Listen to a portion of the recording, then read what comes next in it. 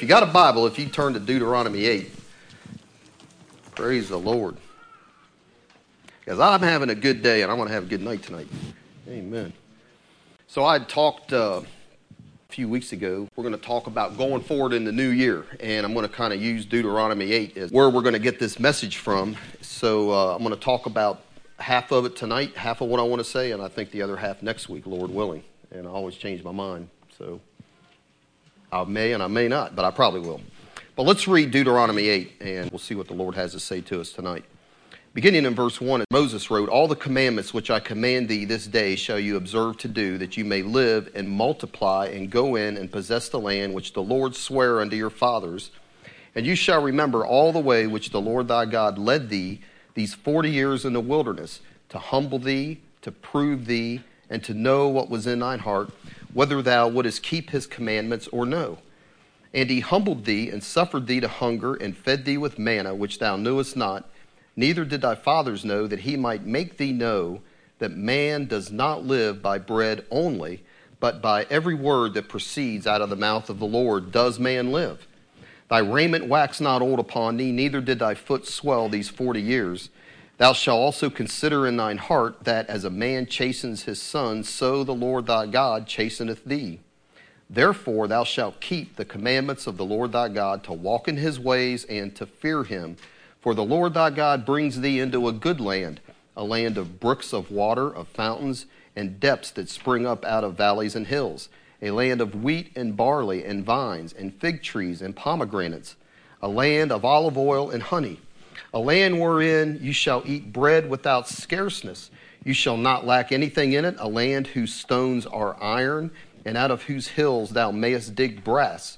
When you have eaten and are full, then thou shalt bless the Lord thy God for the good land which he has given thee. And beware that thou forget not the Lord thy God in not keeping his commandments and his judgments and his statutes which I command thee this day.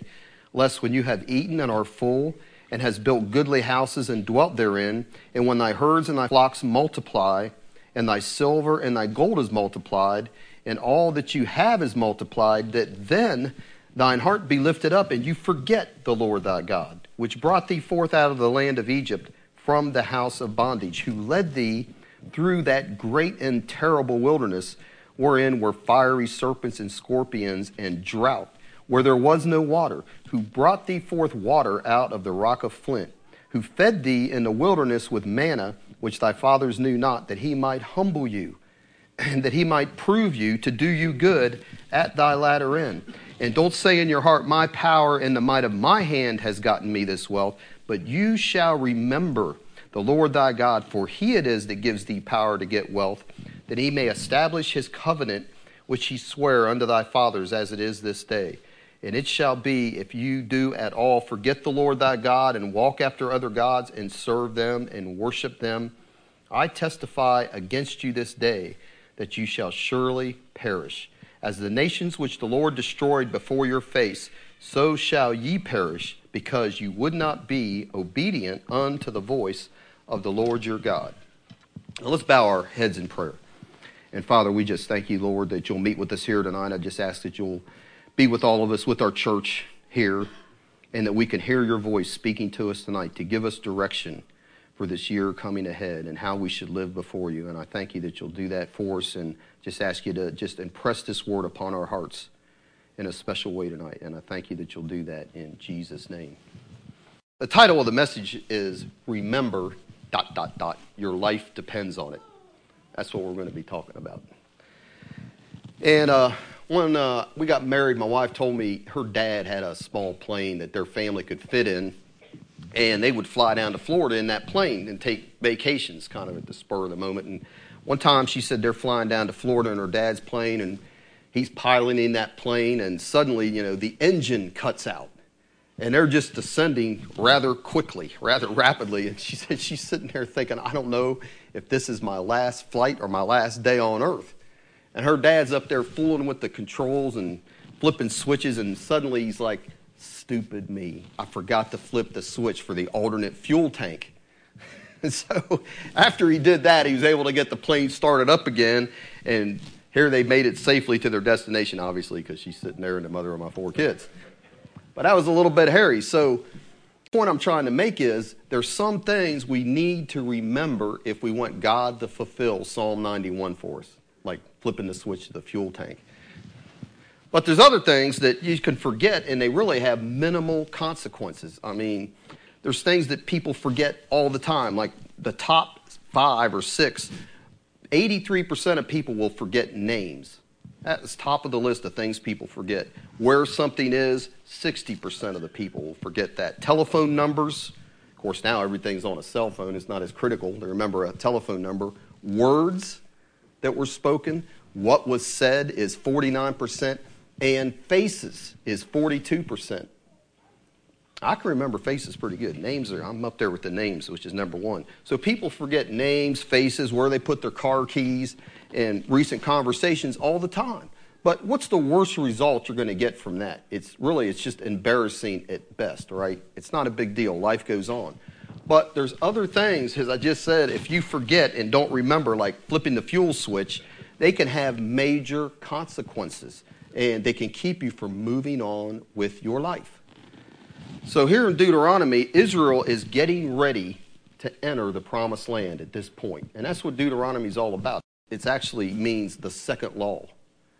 And so Moses is getting ready to die, and he's telling Israel here, he's having this conversation with them, telling him what they need to remember to have a successful walk with the Lord as they move on.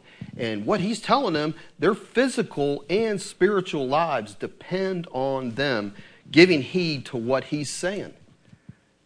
It's vital to their existence in the future where they're going to remember what he's telling them. And that is a recurring theme in Deuteronomy, to remember.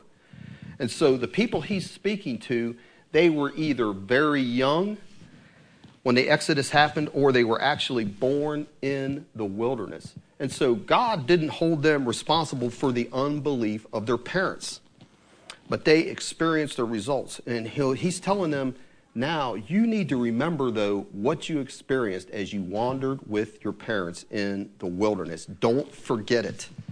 And he's saying, most importantly, as we read towards the end, when you get into that land and all these blessings come upon you, don't forget the Lord your God. Don't forget his deeds. Don't forget his commandments, and also his loving care for you. That's what we just read.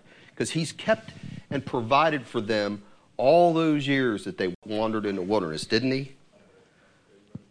So the 10 miraculous plagues that God used to deliver Israel from Pharaoh, these people that he's writing to here, this younger generation, they had not seen them. They'd only heard about them from their parents. And the crossing of the Red Sea and the drowning of the Egyptians in that Red Sea, they hadn't seen that happen either. Yet God told them, don't forget. Don't forget what happened then. But they had experienced and seen God's faithful provision of manna, water, shade, protection, and supernatural guidance all those 40 years as they grew up in the wilderness. That they had seen firsthand, hadn't they? And God said, don't forget what your mothers and fathers told you about my great power and deliverance out of Egypt. He says, don't forget that. But especially don't forget what you've experienced yourselves. He's telling them all of that is what will enable you to walk with me and experience my power in the future, because they were the ones that were going to fulfill and experience what their parents never did.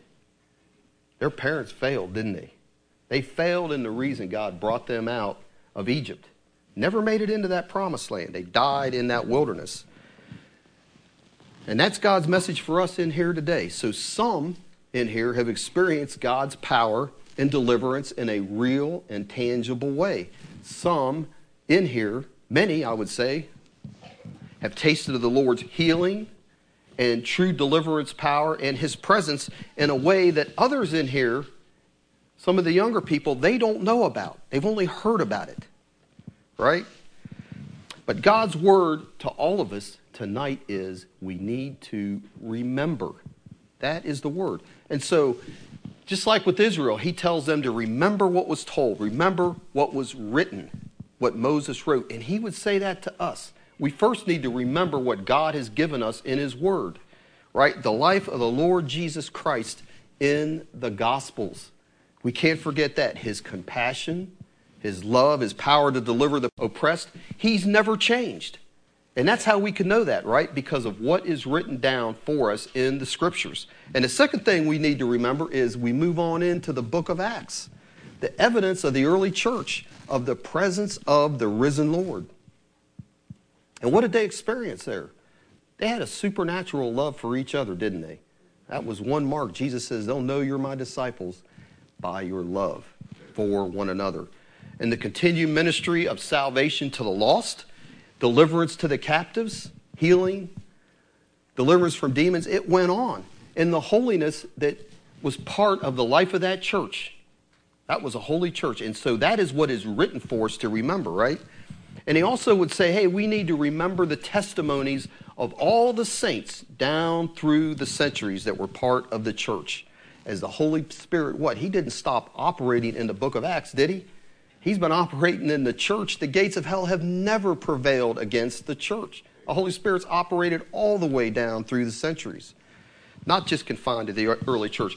Because there have been great revivals, outpourings, healings, deliverances, and great numbers at times brought to a saving knowledge of the Lord Jesus Christ all throughout church history.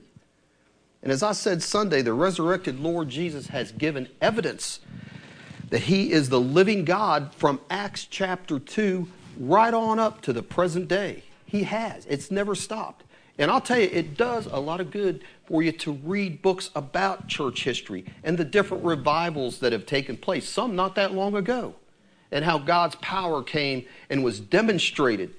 Because I've heard it, I've heard the reports. Well, it doesn't seem like God's doing anything today. It doesn't seem like we can really trust the message we've heard. And I'm saying sometimes it does good to go back and say, oh no, it's in the Bible first and foremost, but it's also been in church history. And I would say we also need to remember about the Lord, what he's done this present time, even in this church right here. I would say remember the testimonies that we've had every week, as it's been said, through the years since, did the church begin in 81 or earlier than that? Around 81. Since 1981, the testimonies we've had. Some great answers to prayers. I mean, miraculous things.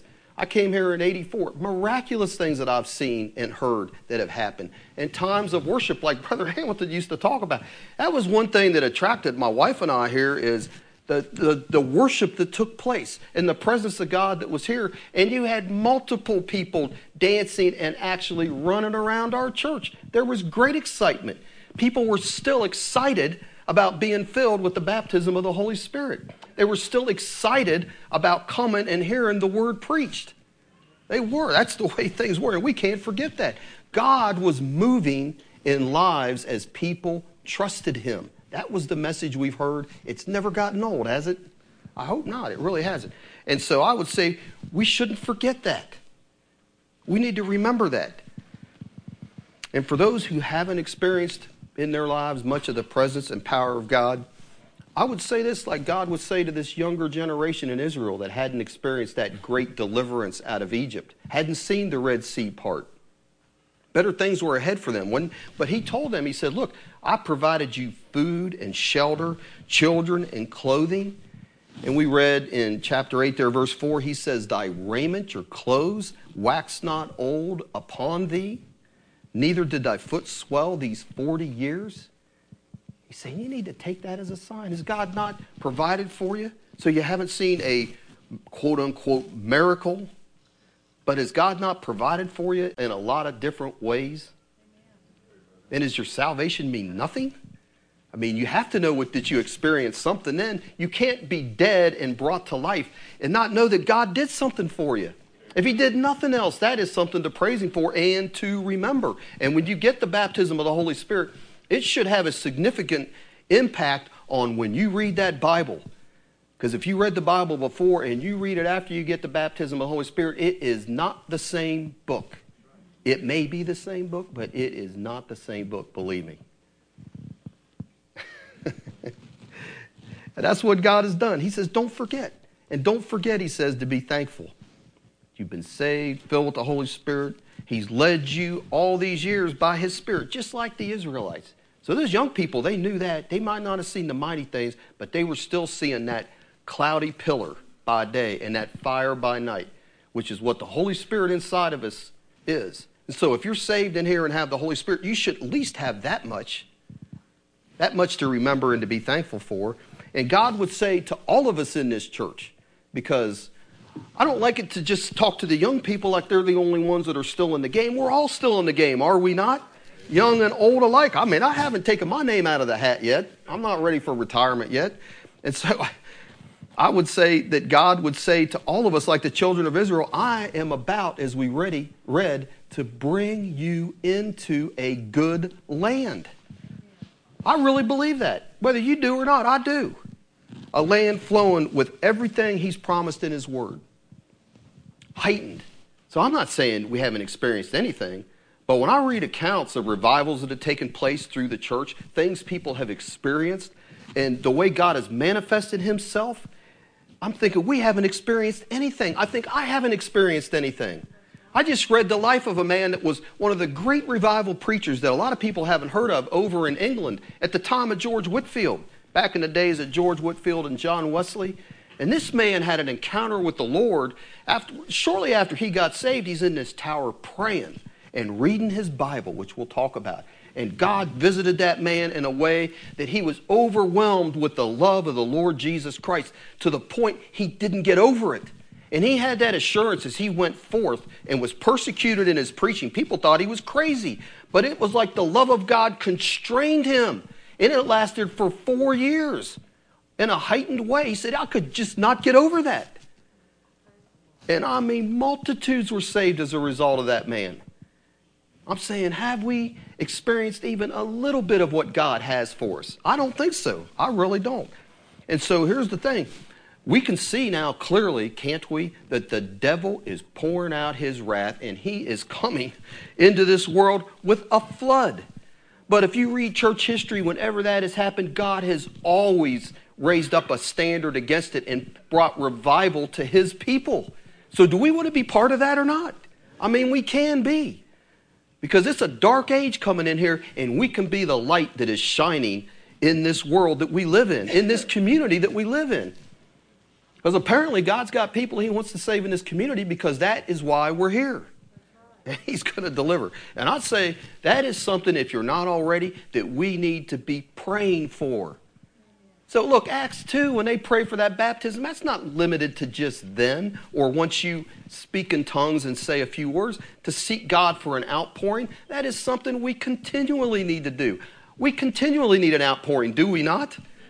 I mean, we all continually need a refreshing. And that's what the future, I think, holds for this church, an outpouring of the Lord. If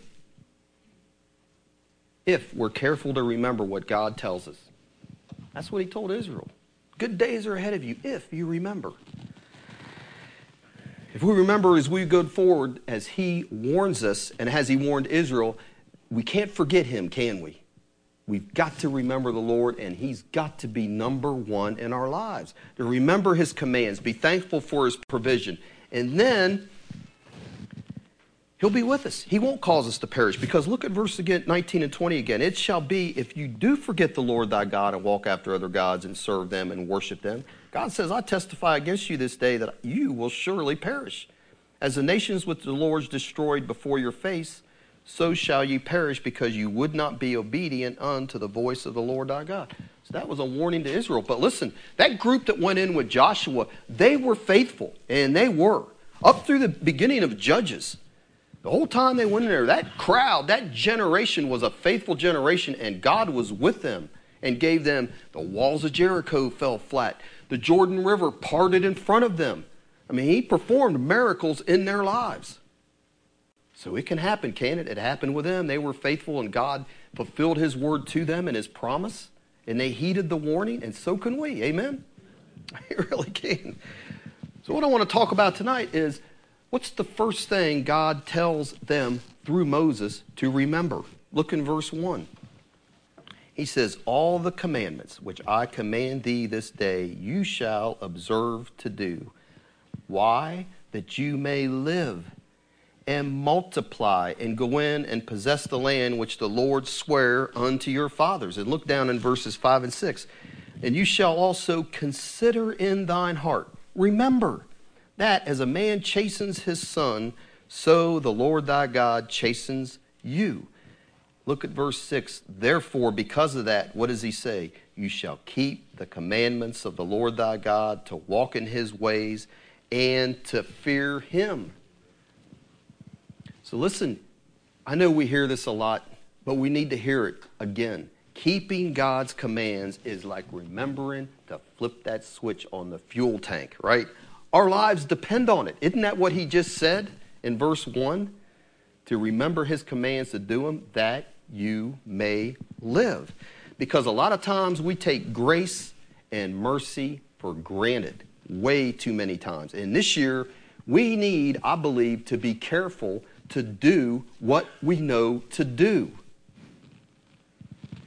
There's one time, a few years back, I have just never forgotten that a minister that came here as a guest speaker, I believe it was Brother Guthrie, said something that I thought there was a lot of wisdom in. And he said this, look, God, and this is true, he's probably dealing with everyone in here about one or two things at this present time. He's probably not dealing with you about the whole Bible. You know, like, I've got to keep the whole Bible and I'm not doing it. No, more than likely, he's dealing with you about one or two things, one or two issues he's speaking to you about to get right.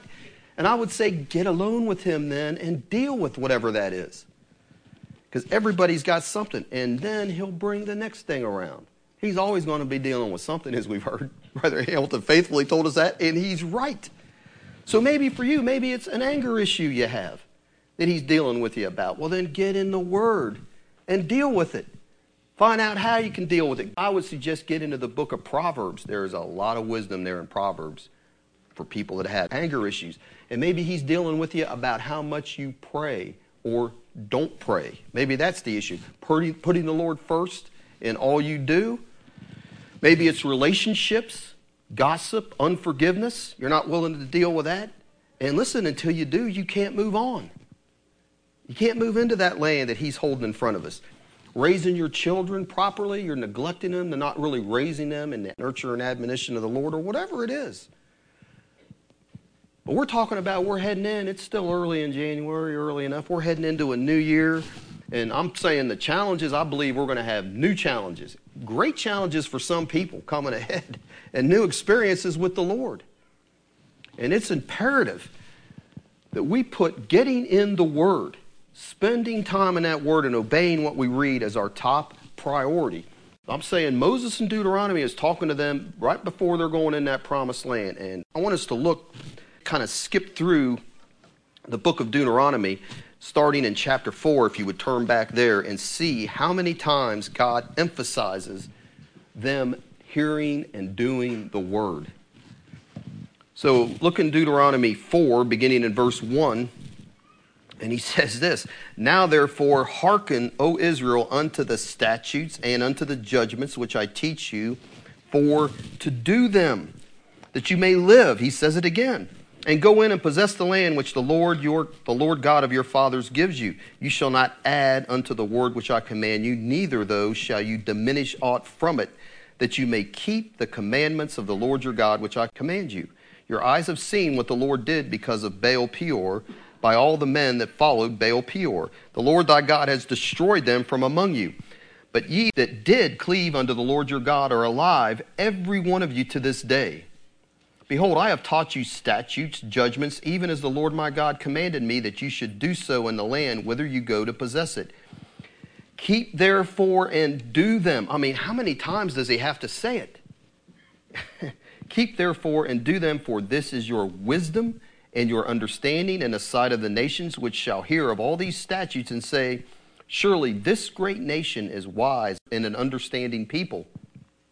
For what nation is there so great who has God so near unto them as the Lord our God is in all things that we call upon him for? For what nation is there so great that has statutes and judgments so righteous as all this law which I set before you this day? He's saying, The commandments, and I'm going to talk about this a little bit later on, they're not something that are a problem. No. A people that will live and obey and walk in God's commandments will have the wonder of the world around them. Where did they get this wisdom from this God? This wisdom and understanding to walk in this law. Where did they get this great law from? We don't have anything like that. Look over in chapter 5, beginning in just verse 1, we'll read there. But he says the same thing again. And Moses called all Israel and said unto them, Hear, O Israel, the statutes and judgments which I speak in your ears this day, that you may learn them and keep them and do them. Chapter 6, verse 1. Now these are the commandments, the statutes, and the judgments which the Lord your God commanded to teach you, that you might do them in the land whither you go to possess it, that you might fear the Lord thy God, to keep all his statutes and his commandments, which I command thee, thou and thy son and thy son's son, all the days of thy life, that thy days may be prolonged. Hear therefore, O Israel, and observe to do it, that it may be well with thee, and that you may increase mightily, as the Lord God of thy fathers has promised you, in the land that flows with milk and honey. That's 3 straight chapters, and we'll find it again in the next chapter, chapter 7. Now, he's wearing this out, you could say, but he's not, because that's how I'm reading all this to show you it must be vital to spend this much time on it. Chapter 7, beginning in verse 11. You shall therefore keep the commandments and the statutes and the judgments which I command thee this day, to do them. Wherefore it shall come to pass, if you hearken to these judgments and keep and do them, that the Lord thy God shall keep unto thee the covenant and the mercies which he sware unto thy fathers. And he will love you and bless you and multiply you. He will also bless the fruit of thy womb and the fruit of thy land, thy corn and thy wine and thine oil, the increase of thy kind and the flocks of thy sheep, and the land which he sware unto thy fathers to give thee. You will be blessed above all people. There shall not be male or female barren among you or among your cattle.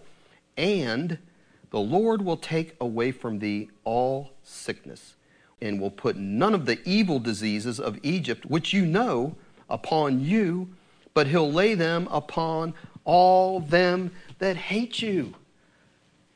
What a promise.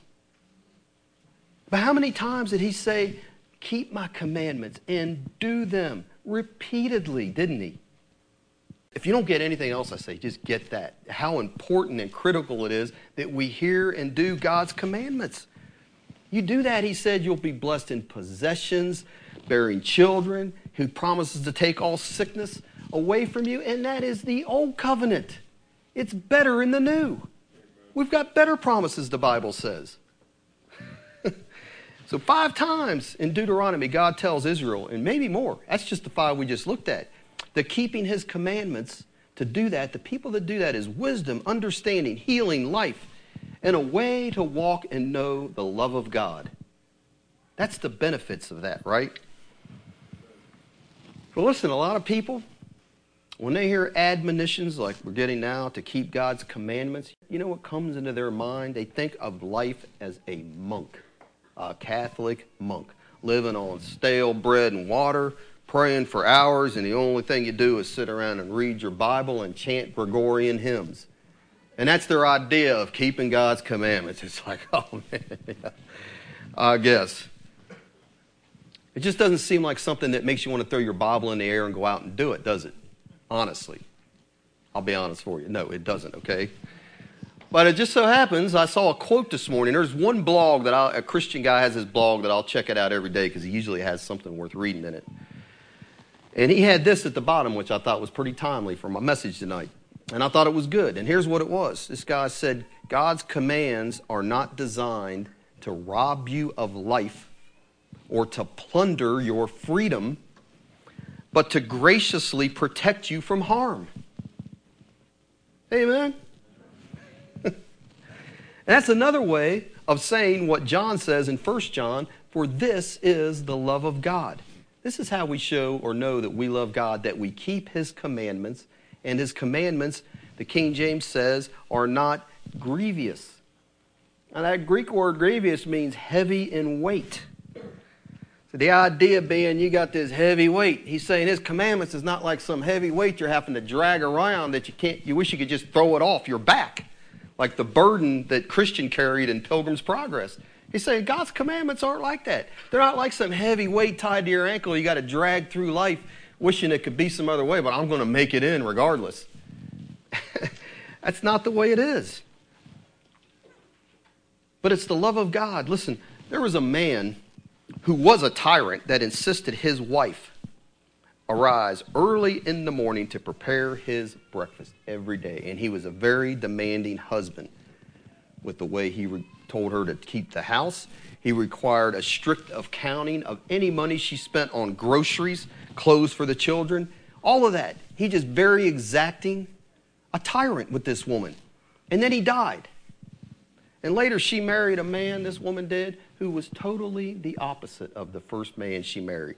He was loving, tender, considerate, unselfish. And one day she was going through some of the effects of her first husband, and she found a list of all the things he required her to do every day. And then to her amazement, she realized she was doing all of the same things for her present husband, but he didn't require her to do any of it. She was doing them voluntarily because she loved him. All the difference in the world, right? And so we have to know, we have to be grounded in the fact that God loves us and will do anything for us and has done anything for us to the point of the Lord Jesus Christ, God himself, going to the ultimate death on our behalf. We've got to know and experience, and if you haven't, you need to pray for God to show you that love. We could all know it in a greater measure.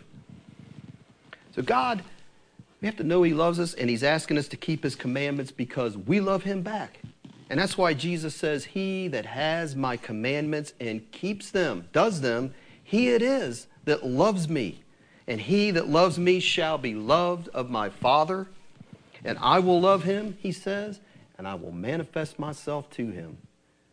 To the obedient Christian that does his commandments out of love, Jesus says, I'll manifest myself to you. Manifest, the word we say, we get an answer to prayer. It's manifested to our sight. We can see it. We can experience it. And that's where it's at. It's not a heavy chain. And the reason we will do that, why? It's because of the new birth. God has changed our heart in the new birth, hasn't he? He should have. And as a result, we should have our eyes opened. And you read about David talking about the law, who he'd experienced the new birth. And he says, hey, I love thy law. It wasn't a burden to David. And we should see that the law is, as Paul said, holy, just, and good. God's commands are holy, just, and good. They're the right things to do and good. They promote, don't they, love to others and God? And as the man said, they graciously, if we follow them, protect us from harm. But here's the thing. What young, healthy, for example, energetic non-Christian wants to hear, I'm talking about a non-Christian, wants to hear Jesus' warning in Matthew 5 not to look with lust on a woman? How many do you think? I will tell you, none. Big fat zero want to hear that command and want to obey that command. They all look, and I've heard them back in the day. I remember one time listening to this Jewish talk show host talking about Matthew 5 and how that is ludicrous that anyone would be able to live that. No one can live that, he says. That's not even normal. And that's the way most unregenerate people would look at that. Like it's an unnatural burden, a heavy weight, as John said, to obey that commandment. And if they thought that's what they had to do to be saved, they could care less. They'd say that's just an unreasonable demand that God has put on us. And they couldn't keep it anyways, ever, could they? But I would say any young man in here that has been born again and filled with the Spirit, they not only can keep that command, but should be doing it out of a holy fear and love for God. And let me tell you, I didn't grow up a Christian. I've walked on both sides of the track. In my unregenerate days, I would have sided right along with them. Man, that's totally unreasonable and seems abnormal to me, right? But you get on the other side of the track and walk in the fear of the Lord and the power of the Holy Spirit, and you're like, oh no, I was in total bondage on that other side and didn't even realize it. I was under a cruel taskmaster. A true freedom is being delivered from the lust of the world, isn't it? And obeying his commands, and that is not grievous. It's not a burden. It's actually just the opposite of that. It's freedom, isn't it?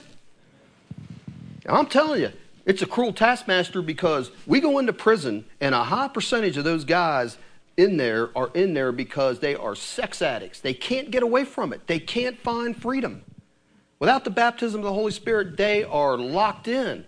And they can do their programs all they want to, and they have no help. It's just like these heroin guys here in Shelbyville. There is only one true freedom, and that is the power of God through the baptism of the Holy Spirit, because it's a spirit that they need deliverance from. And that's the gospel we have to preach. And so what's true for lust, as far as obeying God's command, is true for anger, pride, jealousy, unforgiveness, gossip, backbiting, doubt, and fear. They're all things that God commands us to give up burdens. Is doubt not a burden, and fear not a burden? It is. They're things God wants to deliver his children from. And we need to remember that and remember to obey him. And so if you would, turn back to Numbers. So we're talking about remembering God's commands. Turn back to Numbers chapter 15. Numbers 15 and verse 37. And it says there, "And the Lord spake unto Moses, saying, Speak unto the children of Israel, and bid them that they make fringes in the borders of their garments throughout their generations, and that they put them upon the fringe of the borders a riband of blue. And it shall be unto you for a fringe, that you may look upon it and remember all the commandments of the Lord, and do them, and that you seek not after your own heart and your own eyes, after which you used to go a-whoring, that you may remember and do all the commandments, and be holy unto the Lord your God.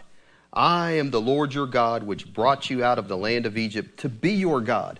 I am the Lord your God." So he commands the Israelites there to make fringes, or really a better word would be tassels, to hang from the four corners of these upper garments. And modern Jews will still wear these tassels to this day.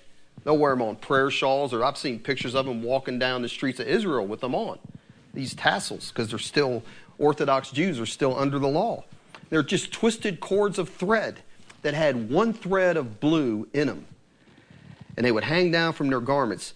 So back then, in those ancient days, nobility were the ones that wore tassels. Kings and princes wore tassels. And yet, God had everyone that was part of the nation of Israel wore these tassels on their clothes, their outer garment, that all could see. Every person, man and woman, not just the nobility. They're wearing, with that blue, a royal robe, so to speak. And that was quite a sign to surrounding nations that would observe them to see that. So that blue thread was a reminder of the blue robes that the priests wore. A reminder that all of Israel, like the priest, is what it stood for, were meant to serve God. All of them were. The tassels worn by the Jews were a sign that they were a kingdom of priests, a holy nation, as we hear in 1 Peter, right? The song we sing. That was all of Israel, and that's us today. A people that were set apart. Those tassels were to remind them they were a people set apart to serve God and to do his commands. So even Jesus, he obeyed the law. He obeyed everything written in that law perfectly. Do you know even he had those tassels on his garments? Because when it talks about the woman with the issue of blood, that is what she went up and touched. It talks about the hem. The word really should be tassels. He had tassels. They all did. A pious Jew would have had the tassels. And so he rebukes the Pharisees. There's nothing wrong with those. God had that for a purpose. He rebukes the Pharisees in Matthew 23:5 because they didn't just have regular tassels. They made sure theirs were longer than everybody else. So you could see how holy and pious and how they kept the commands of God. And that's why Jesus got on their case. But what was the purpose of these tassels on the Jewish clothing? Look at verse 39 again. It said, "It shall be to you for a fringe, a tassel, that you may look upon it." And when they looked upon it, what were they supposed to do? Remember all the commandments of the Lord and do them. So listen, those tassels were everywhere in the land of Israel. Everybody's wearing them. You didn't only see your own, you saw tassels on everybody around you. And it was supposed to be a constant reminder. They couldn't get away from it. Could they? That they are supposed to be doing the commandments of the Lord, remembering them to do them and keep them. And he says they're also to know that they're a holy people, a royal priesthood to the Lord God. That's what those tassels reminded them of. And the key word for them tonight is what? What's the key word? Remember, isn't it? And he tells them that twice in verse 39. He tells them to remember in verse 40, that you may remember and do all my commandments and be what? Holy unto your Lord. Remembering what God said. Don't do what's in your heart and in your eyes, what you're lusting after. Those tassels were to be, hey, when you get those thoughts, oh no, wait, I see that tassel. I'm not supposed to do that. I remember God said, don't go after her. She's not one of the children of Israel. You can't marry her. Or whatever it was. So they weren't designed, were they, those tassels, to rob them of life, as we said, or plunder their freedom, but to graciously protect them from harm. They really were, and we'll see that. Because the harm God is graciously protecting us from at times is what? It's his own judgment. Because you look at the context of this, go back where we read verses 37 to 41. Look at verse 27, beginning in verse 27. Look what happened before he had him put those tassels on. Verse 27, it says that if any soul sin through ignorance, then he shall bring a she-goat of the first year for a sin offering. And the priest shall make an atonement for the soul that sins ignorantly, when he sins by ignorance before the Lord, to make an atonement for him, and it shall be forgiven him. You shall have one law for him that sins through ignorance, both for him that is born among the children of Israel, and for the stranger that sojourns among them. But look at verse 30. But the soul that does aught presumptuously with a high hand, whether he's born in the land or a stranger, that same one reproaches the Lord, and that soul shall be cut off from among his people, because he has despised the word of the Lord and has broken his commandment. That soul shall utterly be cut off. His iniquity shall be upon him. And then God gives them a living example of what that means. Verse 32. And while the children of Israel were in the wilderness, they found a man that gathered sticks upon the Sabbath day. And they that found him gathering sticks brought him unto Moses and Aaron and unto all the congregation. And they put him in ward, because it was not declared what should be done to him. And the Lord said unto Moses, the man shall be surely put to death. All the congregation shall stone him with stones without the camp. And all the congregation brought him without the camp and stoned him with stones, and he died as the Lord commanded Moses. So God has Moses, he has him write that a soul that presumptuously sins against the Lord should be cut off from the people. And as we said, he gives a living illustration then to that man that picked up sticks in blatant violation of the Sabbath commandment. And Moses is like, I don't know what to do with this guy. I just know he's going to get cut off. And so they held him, put him in ward, put him in custody. And God says, this is what's going to happen when he spoke. That man is going to be stoned. He's going to get justice, not mercy. It's an example to the rest of the nation. And here's what we need to understand from that. God's holiness is never to be taken lightly. And I'm afraid we take his holiness way too lightly and think everything's mercy and grace. And we have examples like this and others in the Bible, because God says, I delight to show mercy, but you're not going to presume upon me. And that Sabbath man found out that you better not take God's holiness lightly. And Achan found that out, didn't he? When they got in that land. Not only for him, but he lost his entire family, ended up under a pile of rocks, because he took God's holiness and his commands lightly. And what about Uzzah? He didn't think he was doing it. He reached out his hand and touched the ark of God. Don't do that. It's very clear in the law, you don't touch that ark. Only the priests were. They couldn't even touch it. They had rings to put those staves through.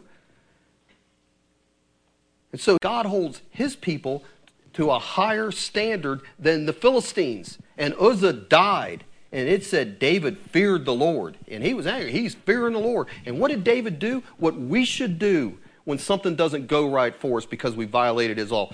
David got back in the Word. And he said, what did I do wrong? And he saw. And the next time that ark came in there, he had it done the right way with the priest. And there were no problems. And there was great rejoicing. But you can't take God's holiness lightly. And we have a New Testament example of that. Good old Ananias and Sapphira took his holiness lightly. And guess what? They found it out when they tested the Holy Spirit that God says, okay, I'm using you two as an example for the benefit of all these others. And all of these people were judged. They got justice, not mercy. And not because God was being cruel. But what was he doing? He took all of these people and used them as examples for the rest of the people to create a godly fear. As he did not treat them harshly or unkindly. They just got strict justice. And it seems harsh to us what he did in our Western minds, but it wasn't. Because we're a nation that will give murderers parole in months. And I'm in that prison scratching my head. What's going on here? But what we need to see, though, is despite that, the reason we have this blue ribbon and these tassels is because God doesn't delight in judgment. He never does. In Isaiah, when he had to bring judgment on his people, God said this. He said, it is his strange work, Isaiah said of the Lord. It's his strange work to judge his own people. And his strange act is what it says. That's Isaiah 28:21. And God says in Ezekiel, I have no pleasure in the death of the wicked, but rather that the wicked turn and live. So he never delights in judging people. But sometimes in his wisdom and for the sake of the multitude, he has used individuals and a couple, in the case of Ananias and Sapphira, as examples. Because you read after Ananias and Sapphira that great fear fell on the church and the surrounding area. And at first it says nobody would join the church. But then it goes on to say, but yet multitudes did. The multitudes that were serious. The ones that weren't serious about this God that's not playing games, they wouldn't join the church is what you're getting out of that, right? And so God has to keep the purity of his church and his people. Well, listen, as a result, though, of having to judge that man picking up sticks, God, in his love and graciousness, instructs Moses. That's what we had, to have the whole nation of Israel wear these special tassels dangling down that they could all see from their clothes, to remind them that we are a special people. And don't forget that, a royal priesthood. That's a privilege we have. And to help them remember, as we read, to do all the commandments of the Lord. Israel was to know that they were a holy people, just like we are. Are we not? Because look at verse 40 there. He says that you may remember, Numbers 15:40, that you have those tassels on there and look at them, that you may remember Israel and do all my commandments and be holy unto your God. For he says, I am the Lord your God. I brought you out of the land of Egypt to be your God. But listen, he's not going to change. He's not going to compromise his holiness to fit our standards, right? We've got to conform to him, and he's made a way. So listen, we in the New Testament, we're not required to wear tassels. Has anybody got tassels on tonight? I don't think so, right? And to keep the law and all that. So how has he provided for us to remember his commandments and do them? Because he has provided. And the first thing he's done is in the new covenant with the new birth. So for the Jews of the Old Testament, the law was what? It was external, wasn't it?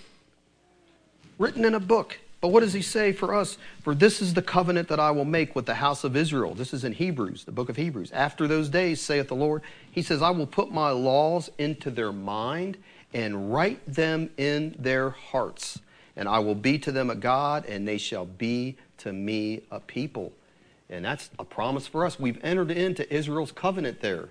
We've been grafted into that vine. And so if you've been born again and have the Holy Spirit, he's written that law in your hearts to remind you.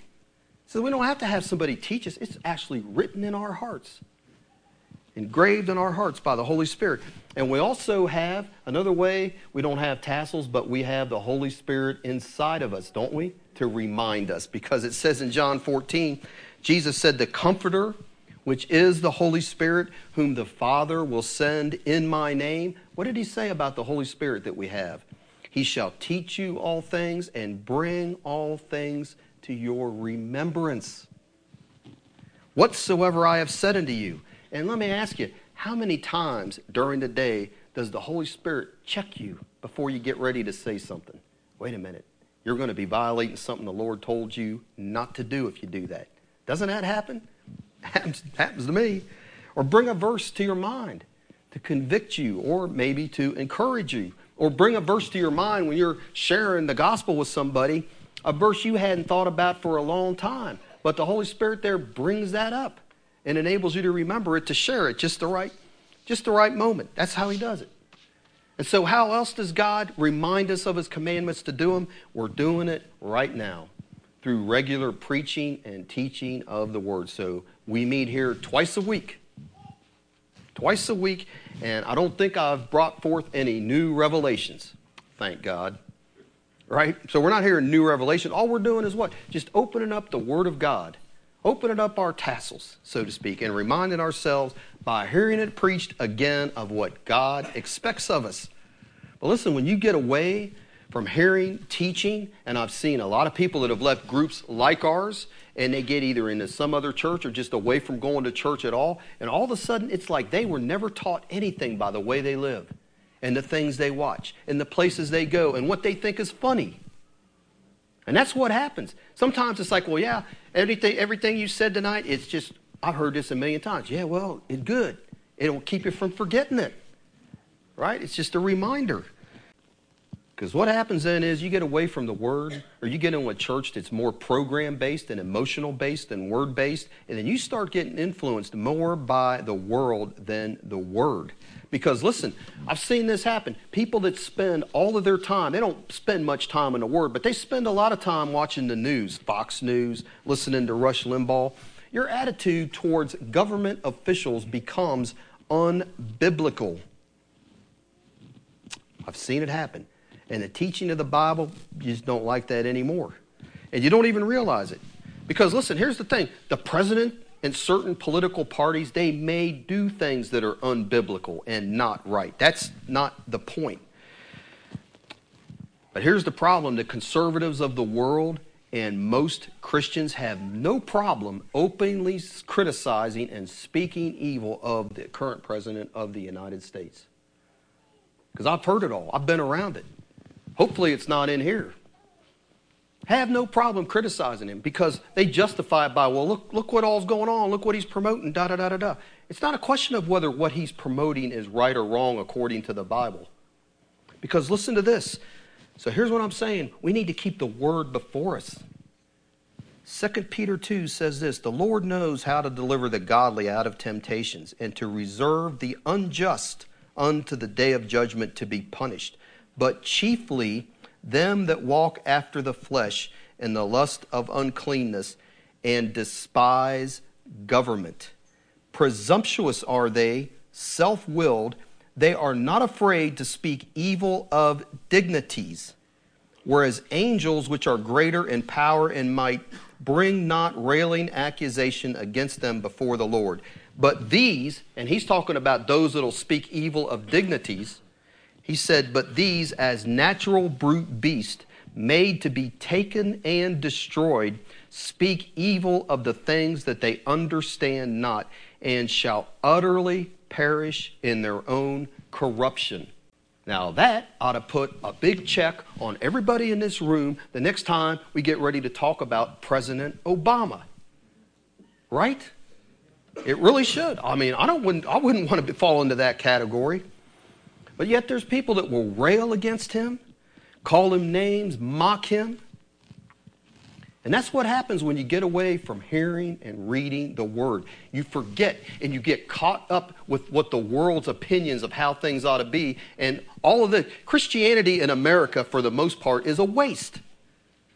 So just because something's Christian or this person is a Christian whatever, Doesn't mean you follow what they say. Our guide is the Bible, is it not? It is the Bible. But we got to remember what we've been taught faithfully all these years, our attitude towards the government. What do? We pray for our leaders, even the ones we disagree with. Because how many times it's in Romans 13, 2 Peter? That's what it says for us to do, to pray for them and obey them, even if we disagree with them. That's what the Bible says. It's not my opinion. I just read you 2 Peter 2, 9 to 12. Read it later if you want to read it again. So you're not disobeying me. I don't care if you think I'm an idiot for what I just said or you want to disagree with me. The Lord's the one you will have the argument with in the day, not me. I'm not sure to be anybody's judge on that. But the last way I want to talk about that he brings his word before us to remind us that we can do it is just, and this I really want to emphasize, the regular reading of the word privately as individuals. And what I want us to see, and I'll tell you, I had those things and several people came up and got them. We need to see that reading the Bible in a systematic way. Everyone in this room that calls themselves a Christian, all the way through the Bible on a consistent basis. Doing that, knowing that word is your life. Didn't we read that back in Deuteronomy? What did he say in verse 1? All the commandments which I command thee this day shall you observe to do, that you may live. It's our life to know that word and obey it. And he may make thee to know that man does not live. This is in verse 3 of chapter 8 that we read initially. That he might make thee to know that man, us, does not live by bread only, but by every word that proceeds out of the mouth of the Lord does man live. He's saying, hey, the word of God is more important than our breakfast or lunch or dinner if it comes down to that. Hearing and obeying the word of the Lord. That's what Jesus told the devil in the wilderness when he was tempted, didn't he? That's what he said. I'm not commanding those stones, as hungry as I am, to be made bread until God gives me the green light to do it. Because I live by what he says in obedience to him. I don't care how hungry I am, devil. That's what he told him. Man doesn't live by this bread alone, but by every word that proceeds from the mouth of God. So do we truly, I'm saying all of us, do we truly understand that the words contained in the Bible, they are just not man-inspired words, but words that proceed from God's mouth to us? Words, the Bible says, that are breathed out by the living God. That's what the Bible is. So we hear them and do them and we live. That's what we read. Hebrews says the Word of God, this is what? It's alive and powerful. And Jesus told him this in John 6. He says, the words I speak unto you that are written in those Gospels, they're written through the whole Word of God. He says, they are spirit and those words are life. They're life to us. And what I would like us to all understand is what George Mueller came to understand in his life. And that is, we need to make reading this book, this actual book ourselves, a priority over reading other books about the Bible, even if they contain Bible verses. As George Mueller, he says he spent the first 4 years of his Christian life. He said, I spent almost the entire time reading. They were religious books, and they weren't bad books, but they were books that other people wrote telling him about the Bible and not the Bible itself. He said, I almost totally neglected reading the Bible. And you know what he said? He goes, I realized, looking back, that my growth was stunted. His Christian growth was stunted. He said, I was just a spiritual infant. Because I was living off other man's words and not the living word that God had given him.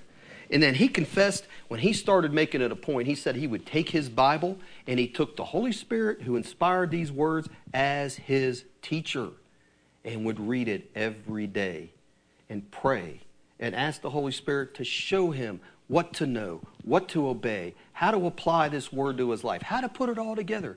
And he said he found that in doing that for just a few weeks or months, he learned more than the entire 4 years put together. And I'm saying that's what will happen. Get you on some kind of a Bible program. 15 minutes, literally 12 minutes a day of reading your Bible will get you through this is reading it like I just read it, a preacher's speed. It will get you through the entire Bible easily in a year. George Mueller would read his Bible, and he was a busy man, ran like 4 or 5 orphanages, was responsible for those. He'd read his Bible through 4 or 5 times a year. And you can do it. And boy, will you benefit from it. The other day, just yesterday, I had some things I needed answers on. And I'm just going through my Bible reading, and it's like God opened up 2 different places in his word, answered both things as clear as could happen. I mean, I'm like, praise the Lord. That's what he'll do for you. You got problems in your life, or maybe there's something you're doing you're not aware of, like criticizing the government, but reading through 2 Peter, you realize, oh man, I better stop that. God forgive me. But if you never read your Bible, guess what? You won't get that. Because here's the thing. We can only cover so much standing up here teaching, or whatever you want to say. How much of the Bible have we actually read tonight? I'm saying it's not going to cut it. You need to be reading the Bible yourself to get the full picture. And to know when that man said that there is something he said that just doesn't sit with me well. Because I've been reading my Bible regularly. Right? How is she going to know error? I'm only quoting a few verses. We've got to read it, though, with the intention that we're going to remember and do it. And Charles Spurgeon said this. I really like this. He says, a Bible that is falling apart is usually owned by someone who isn't. I thought that was good.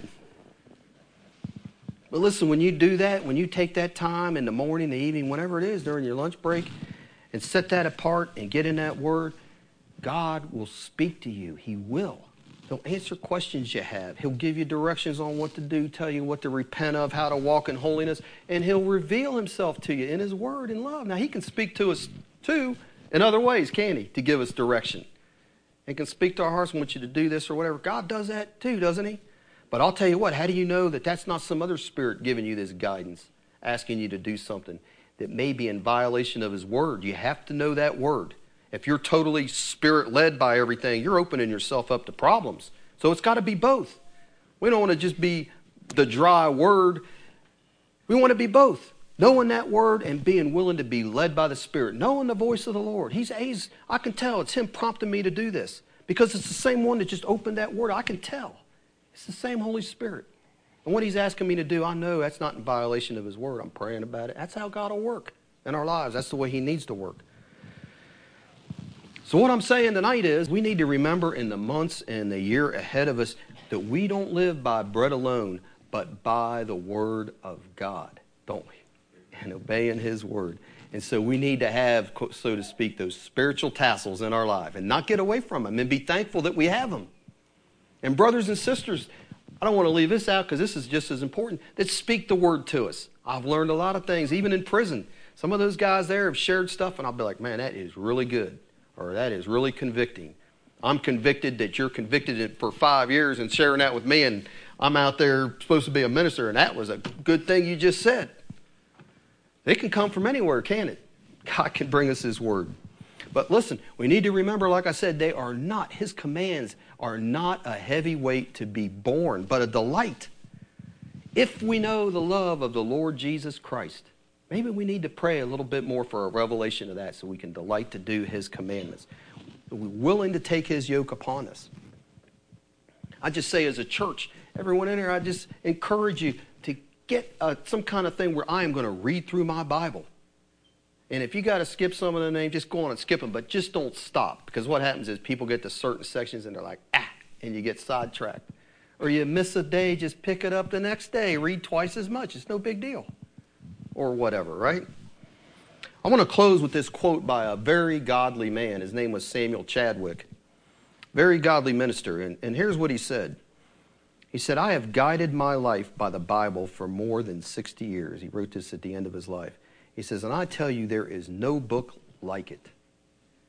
It is a miracle of literature, a perennial spring of wisdom, a wonder of surprises, a revelation of mystery, an infallible guide to our conduct, an unspeakable source of comfort. That's what he said the Bible is to him after 60 years. He says, pay no attention to people who discredit it, for I tell you that they speak without knowledge. It is the Word of God itself. study it according to its own direction, live by its principles, believe its message, and follow its precepts. No man is uneducated who knows the Bible, and no one is wise who is ignorant of its teachings. Amen. Amen. We'll close with that. Praise the Lord. Let's pray. Father, I just ask that this coming year that you help all of us here to remember that you'll put spiritual tassels in front of our eyes and ways that you'll know to remind us to keep your commandments, Lord, and do them so that we may live and that we may know your blessing, your power, and your presence in our lives. And I just ask, Lord, that you'll do that because we're looking for an outpouring of your presence in this church, Lord. We have so many needs spiritually and physically, just so many needs, Lord, that we need you. And I just ask that you'll do that for all of us and that you'll just bless us in these days ahead and you'll make us a people of your word that love your word. I just ask you'll do that for all of us here. Do that for our hearts. In Jesus' name we pray. Amen.